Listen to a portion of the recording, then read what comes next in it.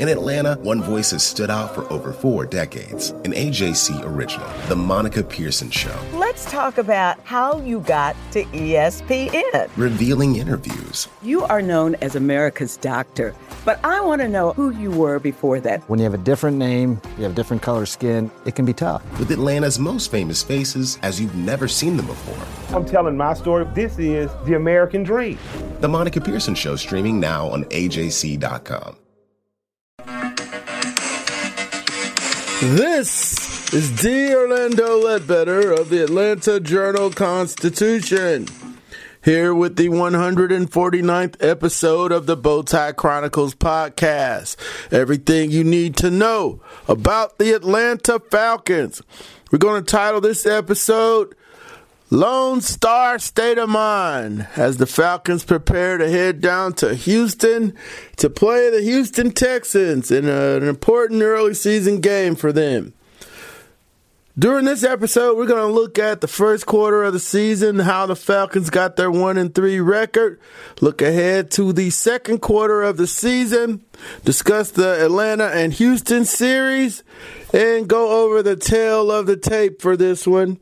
And then a few other items on the Houston Texans, who are 2-2 in the AFC South. The Falcons are already 0-2 against the AFC South, having lost to the Colts and to the Tennessee Titans. They have the Jaguars left later on their schedule.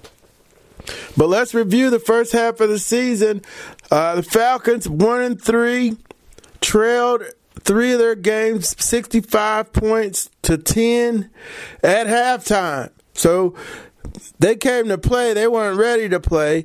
A couple things I think contributed to this slow start.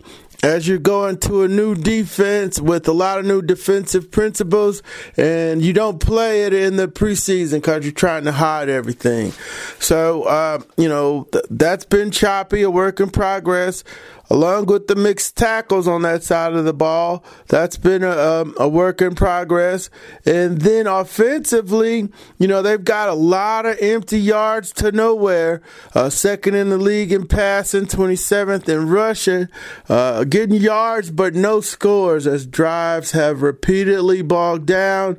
It's been a variety of reasons, from turnovers to penalties, just self-inflicted things, sacks, untimely sacks. It's been the whole thing. And, also one of the factors has been the fact that they haven't been able to stop the run. Delvin Cook, 111 yards on him. Marlon Mack, 74, but he had the big run late when he bounced the run outside and rumbled for 26 yards. And then Derrick Henry got loose for 100 yards after Marcus Mariota loosened up the defense with a couple of touchdown passes.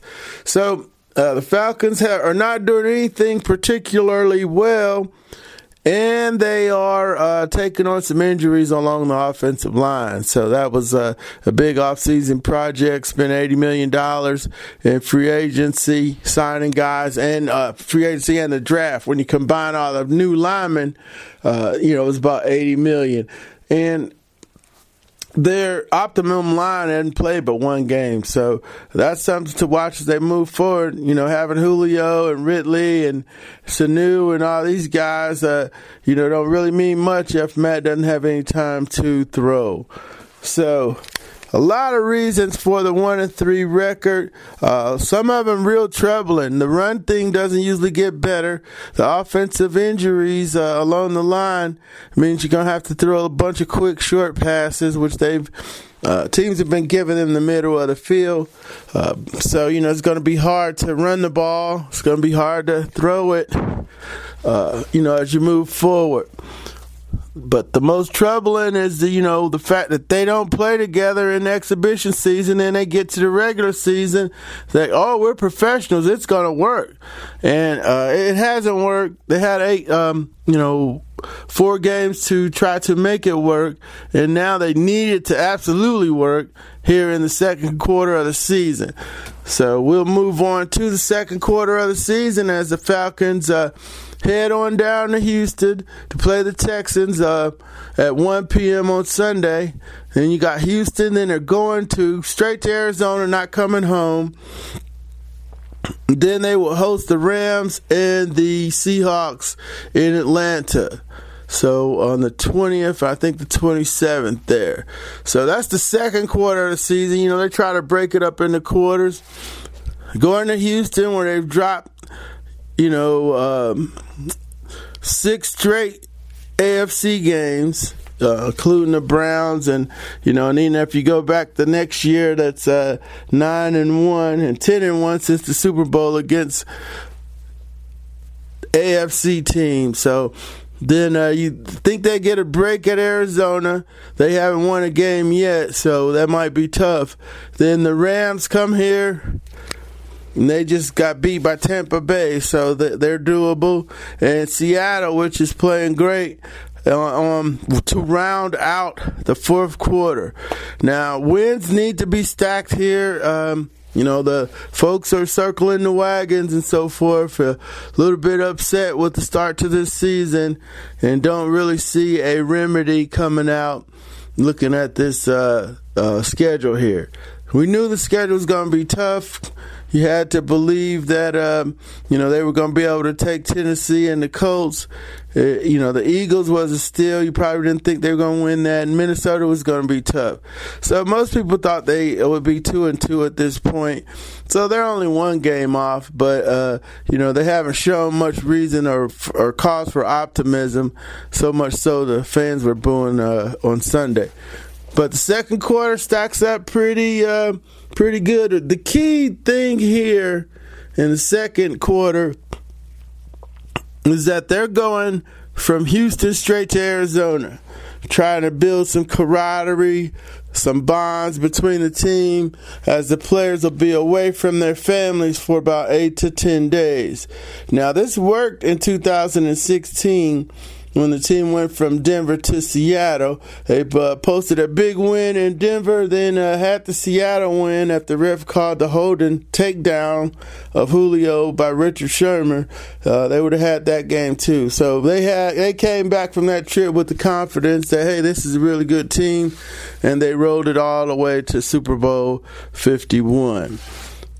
So this team here hasn't shown any signs of rolling to anywhere, but that they had that trip in 16, and maybe this trip will pull them together if there's any fractures or anything like that they need to address. Now, the series between the Texans, the home team has won every game. It's 2-2. The last one was here in Atlanta, and the Falcons won that one. It was a blowout in 2015, October the 4th, 48-21. Nasty Nate Stupar had a fumble return there late in that one. So it was, a mismatch. That team, those two teams have changed so much since then that it doesn't really mean much. But the series record is 2-2. The Falcons have 2 losses down in Houston and have 2 wins in Atlanta. Now, the one big thing here is this is the site of where the Falcons' Super Bowl collapse took place at NRG Stadium. That's where Super Bowl 51 was played. They had a nice tribute to HBCU stars at halftime, and it's 28-3. I don't have to relive all that, but this is the stadium, the first time going back there. Maybe they can shake the ghost of that and come out with a victory. Let's look at the tail of the tape here now. It's after 4 games, so these regular season stats mean a little bit. And, we'll look at the Falcons stats and compare them to the Texans. The points per game or 2 points off, 17-5 for the Falcons, 19-5 for the Texans. That's 26 in the league for the Falcons. And the screen just went out a little bit. We're going to get to that. And the Texans were 19.5, which was 22nd in the league. Falcons 17.5. They're getting yards, but no points. A lot of yards by the Falcons, and not many points. 382.8 for the Falcons total offense, 329.3 for the Texans. Rushing 120. They've been running 120 a game, and the Falcons defense has been giving up 109 a game. So they should be able to run the ball. That's what that tells us. They are 11th running, and the Falcons are 18th. So that's not a 10-point differential in positions. We don't see that yet, but the numbers suggest the Texans are going to be able to run the ball with Carlos Hyde and Duke Johnson. Now, the net rushing yards for the Falcons, 70.3, and the Texans have held teams to 104.5, which is tied for 16th. So they've been giving up some runs too.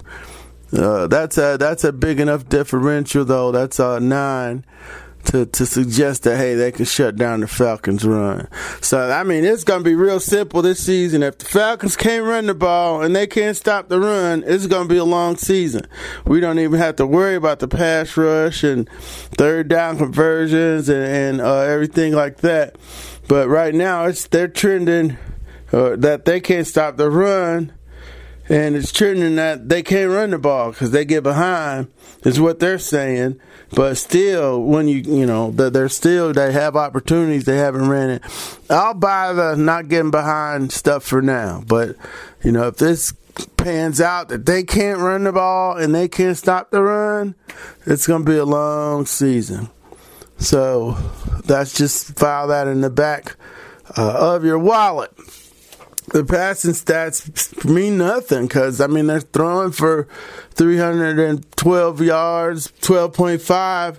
And let's see here what Houston is giving up. They're giving up 259. So they got some pretty good cornerbacks. Bradley Roby's over there. Jonathan Joseph's there. So they got some pretty good backs. They signed Mike Adams, a former Panther, today, too, so they're looking at a new safety, just like the Falcons, who traded Duke Riley for Jonathan Cyprian.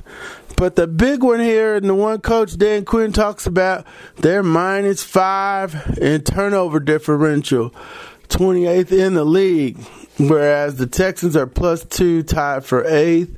So the Texans have been a little bit more opportunistic than the Falcons here early.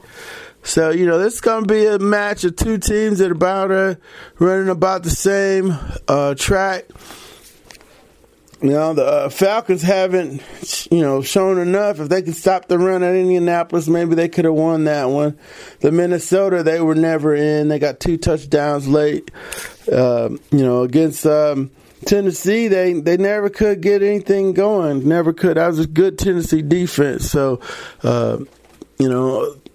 glass half full. People will say, hey, if they stop the Colts and get a score, they're 2-2.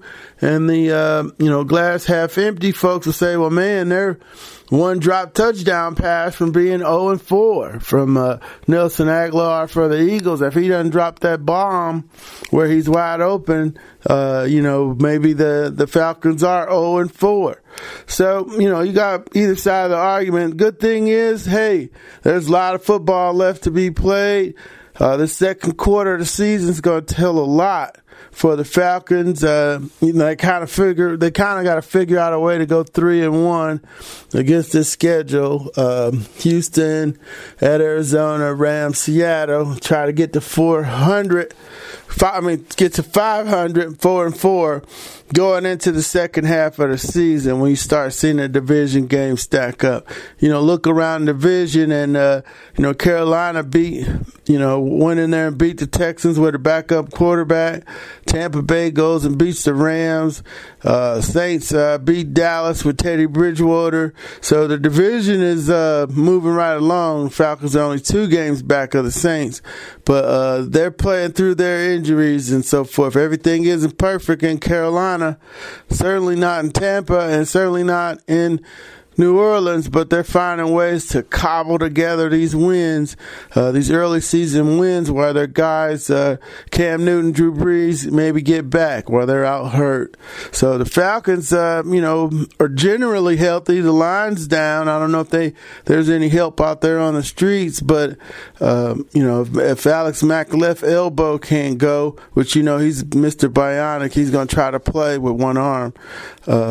If that's okay, that the line's okay, then they could take off. If not, we're gonna have to see how things unfold. So with that, hope you're now in a Lone Star state of mind with the 149th episode of the Bowtie Chronicles podcast. Everything you need to know about the Atlanta Falcons. Thanks for subscribing on the various platforms, including iTunes. Take care and have a great rest of the week.